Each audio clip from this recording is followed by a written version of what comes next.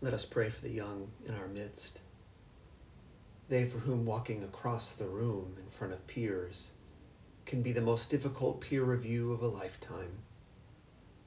They for whom the future is unsure, they who carry far too much weight from problems that have been passed down to them, and they know it.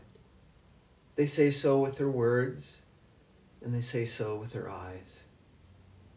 They, too, who breathe adventure, who dream, who think it may be possible, whatever it is. And it is exhilarating and scary, all wrapped up in one. They who are figuring out who they are and might need good people in their lives. They who may not be so different from we. Let us pray for their well-being, their safety, physical, mental, spiritual, social, sexual. For those who have had to grow up too fast. Let us pray for those who've had enough to eat as children,